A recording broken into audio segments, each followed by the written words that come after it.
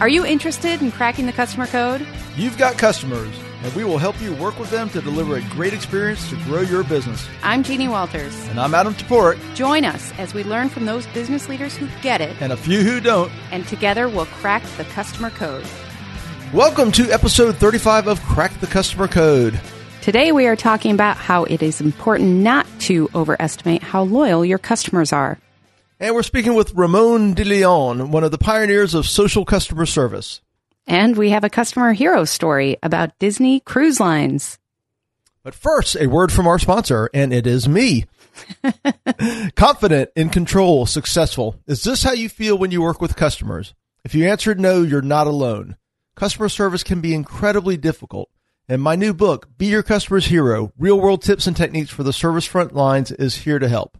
Be Your Customer's Hero is designed to help you and your teams gain the mindset and skills needed to create hero-class customer experiences.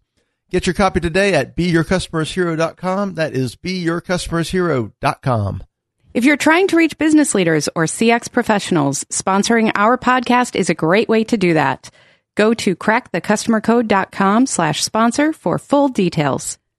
So Adam, back in episode 23, we discussed Keurig's decision to make their line of 2.0 coffee makers be completely proprietary, so they would only work with Keurig cups and not those of other brands. And we loved that idea. Yes, I believe that might have. I think it elevated itself to a Jeannie rant, even. I think it did. Well, so just for anybody who didn't listen to that episode, which of course is nobody because we all listen to every episode, what Keurig did was they brought out their line of 2.0 coffee makers. And the little K-Cups, they put a proprietary, infrared seal on there so it only worked with their K-Cups. And the reaction, you and I had discussed, the social media reaction was very bad. Mm-hmm. People immediately came out with, YouTube videos on how to hack it and get around it and use your own K-Cups. And guess what?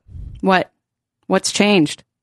They capitulated. Oh, moan. No, it's not my joke. Washington Post joke. But, the backlash was so bad that they gave in. Well, good. And they're actually reversing, the approach to the product and all of that. I wonder if they're able to recover from having so much, because the backlash was swift and furious.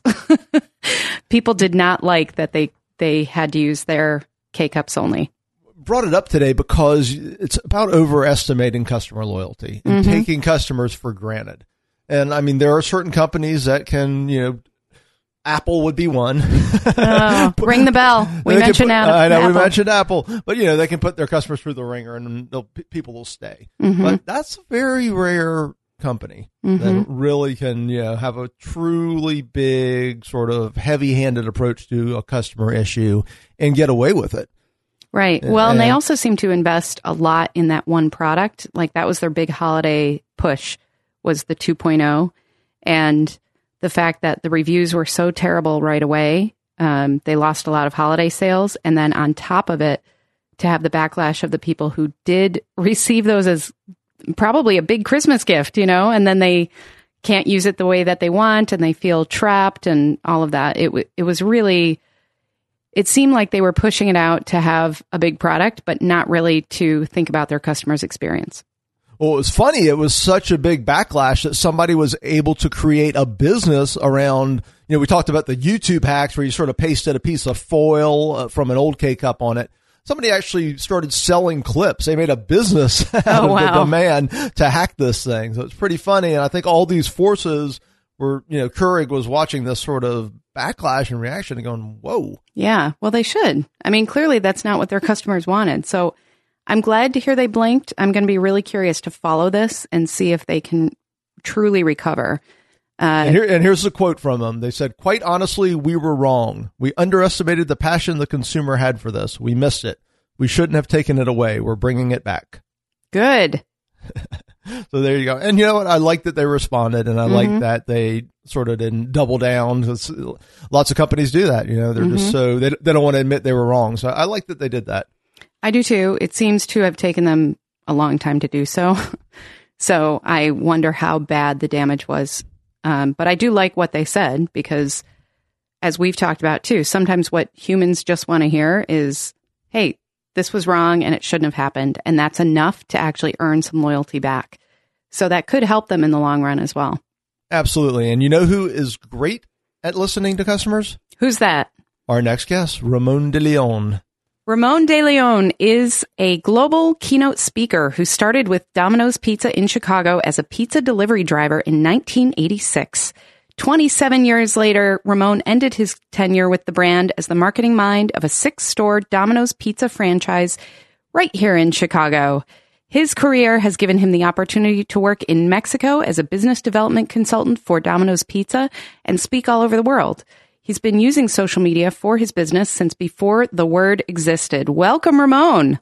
Oh, I love it. Glad to be here. Hey, Ramon, so glad to be able to speak with you. And I've been following you for a while, and I'm fascinated by your career path, and particularly how you started as a delivery driver for Domino's and then to where you've ended up now. But tell us, let's go back to the early days. Tell us what you learned as a delivery driver about customer service and customer experience. When you are a pizza delivery driver, there's only a couple of things that really matter in the world to you. One is tips, and two are deliveries. So one of the earliest things that I believe really struck me was the need for repetition.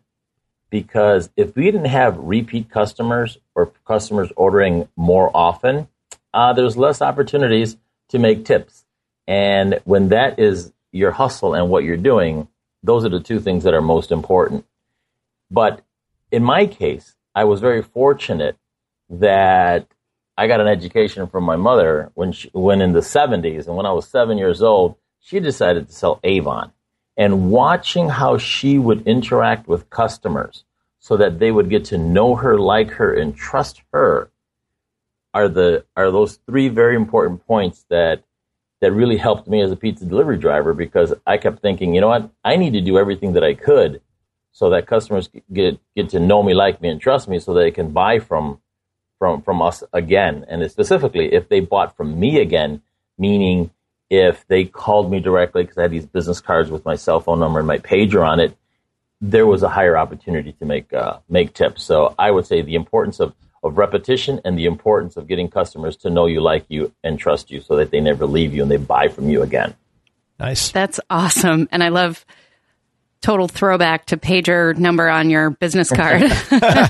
Now think about this. When was the last time or ever you would get a delivery from anything, anybody, especially food, and have that driver give you his personal business card? Mm-hmm. I can't remember that ever happening. I mean, never.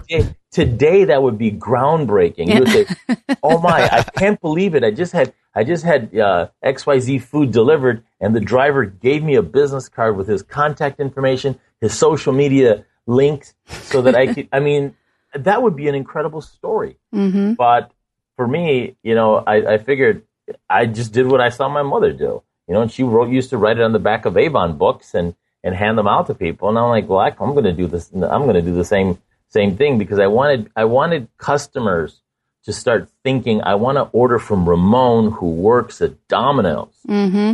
more so than I want to order from Domino's, because I needed to build those relationships.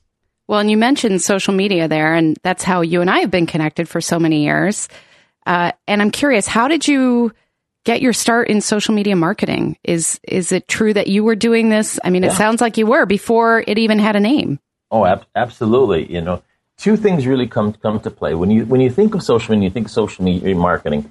Basically, it's relationships in a modern form, and in a form that scales because of so many different platforms that are out there.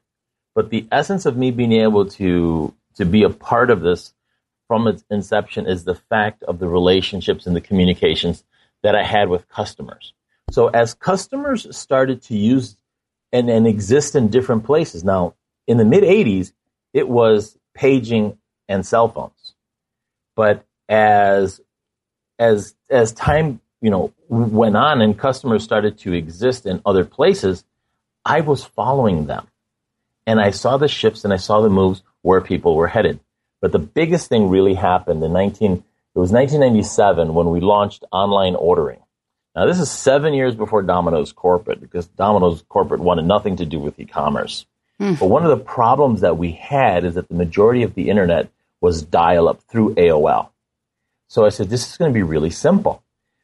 Even though we're going to be challenged when we come to somebody's address and we ring their doorbell and it doesn't work because they're on the internet, if we were to have an AOL screen name, or back then it was actually ICQ before AOL bought them, we will have a way of communicating with customers in real time to let them know we have received their pizza order and it's out for delivery and what's the ETA.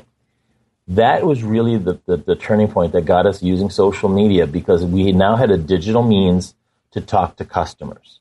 And customers actually wanted to talk to us during their order process.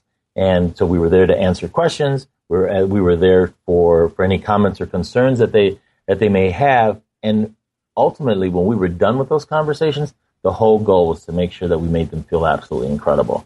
So that really was the beginning of social, was ICQ and the instant messaging. Wow. I mean, it's great, too. And it's great that you, as a local franchisee, were able to do that and had that power. So what's interesting, if you're sort of doing social in these early days, the platforms have changed, the people have changed, but what principles did you take away from those early years using ICQ and Messenger? What principles did you learn then that you apply now to social media and customer interactions? Those same things from my early days as a pizza delivery driver. Use the tools at hand that people are using so they can get to know you, like you, and trust you. So, through instant messaging, when you're talking to somebody, you make mental notes and you create profiles on people. And I would say that was really the biggest thing. But here's another really cool example. It was 2005, if I'm not mistaken, November, when Facebook first hit Northwestern University. So I had a store up in Evanston, and during one of my weekly meetings with the Residence Hall Council, the social chairperson, Megan, she comes in with her MacBook, and she's smiling ear to ear like she's got a new boyfriend. And she says, Ramon, you got to check this out. It's called the Facebook. And I told her, I said, Megan, we already advertise in the Facebook, thanks to you. She said, no, it's this kid from Harvard that's trying to unify all these students online. So when she shows me this, I'm thinking, okay, I've never seen anything like this. How can I become part of it? She says, well, you need a .edu email address. I'm like, well, that's not going to work. So as she shows me everything about it, we run across Facebook groups. And even before we knew, the terms affiliate marketing or community managers, she was the one who said, I have an idea. Why don't we start a Facebook group for Domino's here at Northwestern? And we'll call it, NU Rocks Domino's, something like that. And when she did that and she invited her friends, and in a matter of minutes, we had 38 people in the group, I immediately knew we are on to a new version, a new way of connecting with students. And I would say that probably one of the things that really set me apart from a lot of other people, my goal was to see how could Facebook help me get to know students 10 years from now, once these freshmen get out of grad school. And if I could use this tool to stay connected with them, this is where the real power is going to be. Well, and I think there's something that you haven't mentioned yet that I know about you, which is that you always had the shirt on that said Ramon, that, so offline, you were incredibly consistent. Everybody could pick you out of a crowd. You're known for your bigger than life hugs and personality. And I think that translates offline just as much as online. So I think it goes back to those lessons your mother taught you, really, about being who you are and helping people in any way you can and all of those things. So I think that's really cool. So how do you think companies are succeeding or maybe not succeeding using social media with their customers today? One of the things that I believe that customers, that brands and businesses need to realize is that there are some KPIs out there that are almost unmeasurable. And those are the important ones. What do I mean by that? Love and empathy. How can you measure love? How could you measure empathy? How could you measure caring? It's almost impossible, because we don't know what people are truly feeling, because sometimes, they don't say what they feel, or many times on social platforms, even though we have the likes, the opt-ins, many people are just there to see how we talk to other customers, which which for them just keeps them in their mind saying, okay, this is why I do business with this brand, because look how they talk to customers and look how they take care of people. So, for me, it's really, focusing on the relationships that you want to create with your customers and focusing on that emotional connection and living your brand through their shoes. How easy is it to, for them to do business with you? How easy is it for them to contact you? How easy is it for the customer to be able to reach out to you for a real-time concern? So, for me, that's really kind of been like my soapbox with brands lately is, too much of a focus on numbers that you need to report that, although they are important and make you look good, you need to sometimes focus on the unmeasurable, because the unmeasurable is what really strives the depth of the conversation. I'm going to give you an example. Social Media Day is coming up in about a week. I just got a tweet from a friend and a customer from, I think, like 9 years ago. And Amber King, she just tweets, like, so excited to be at Social Media Day, reconnecting, with my pal Ramon. Mm-hmm. That's great. To me, that's the essence of that. That's exactly what I wanted. I wanted to create these long-lasting relationships and friendships with customers that they'll never forget. Yeah, and that's amazing. I mean, to have those personal connections. And one of the things I've found, and I think we've probably all found, that people who aren't very active in social don't understand that you really can develop deep relationships through social. And they're always great when they sort of blossom into an offline relationship eventually. But you really can create these interesting connections, and you can do it both with, sort of individuals and friends and colleagues and with customers. So I think your message is a very good one, and want to thank you so much. You've been great, Ramon. It's wonderful to have you. Where can we find you on the internet? But I know you're all over the internet. I always tell the world I am just a tweet away at Ramon_de Leon. I love the way you say that. You say that a lot better than me. Ramon, it's been a pleasure having you today. And I want to point out, too, that actually both you and Adam I connected with virtually first. And I consider you both friends. I'm not sure if it goes both ways, but yes, that's what can happen with social media. So very exciting to hear about everything you've done. And I'm sure we'll watch you globe hopping and speaking all over the world and having fun that way too. So thanks for joining us today. Yeah, thanks, Ramon. You're welcome. Take care. Bye-bye. It's time for Customer Hero, Customer Zero. And today our customer hero is Disney Cruise Lines. Jeannie, do you know what color the lifeboats on Disney's cruise ships are? Well, now I do, because we just talked about it. You cheated. That's not fair. I cheated, yes.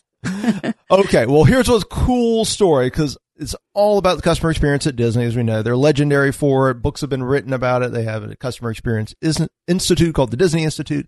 So when they were doing their cruise line, they wanted the ship to really, match their brand colors, of course.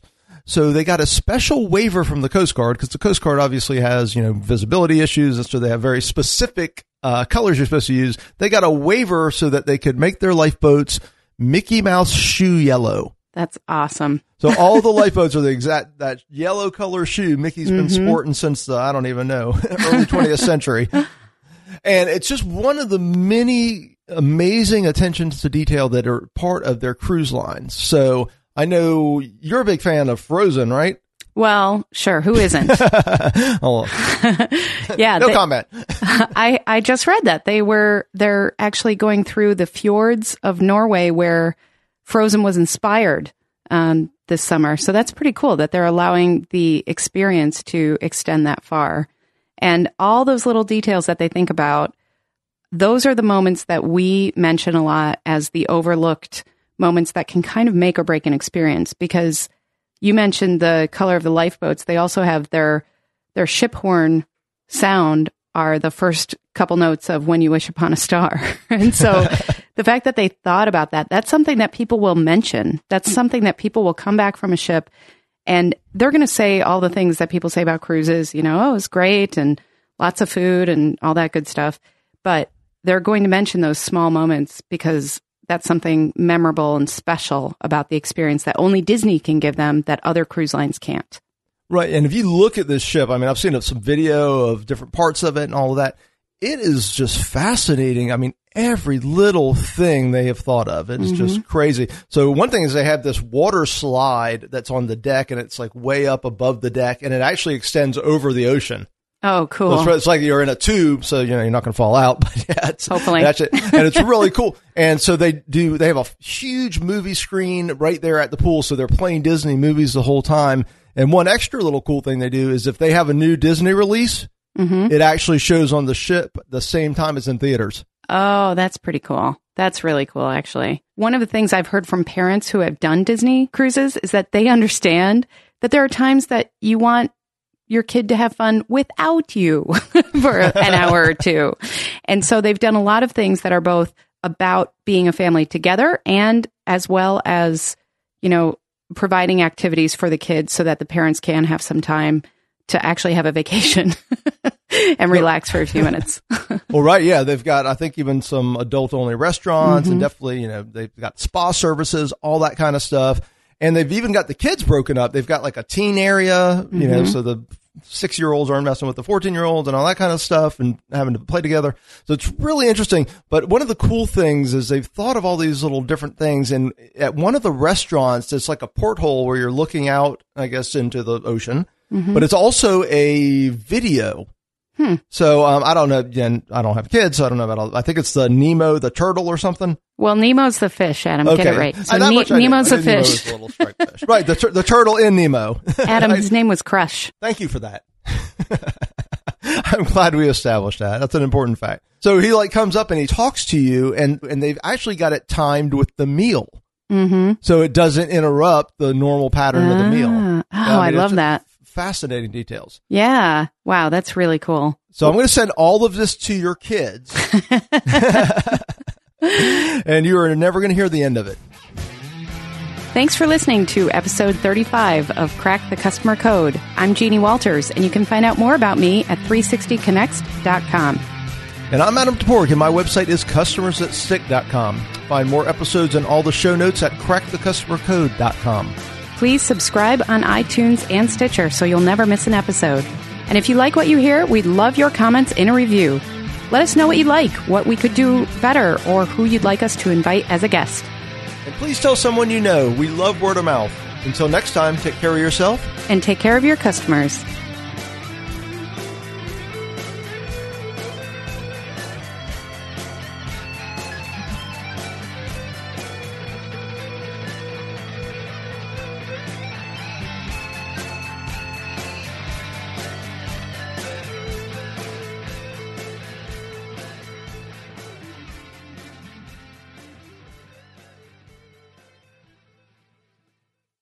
This podcast is a part of the C-Suite Radio Network. For more top business podcasts, visit c-suiteradio.com.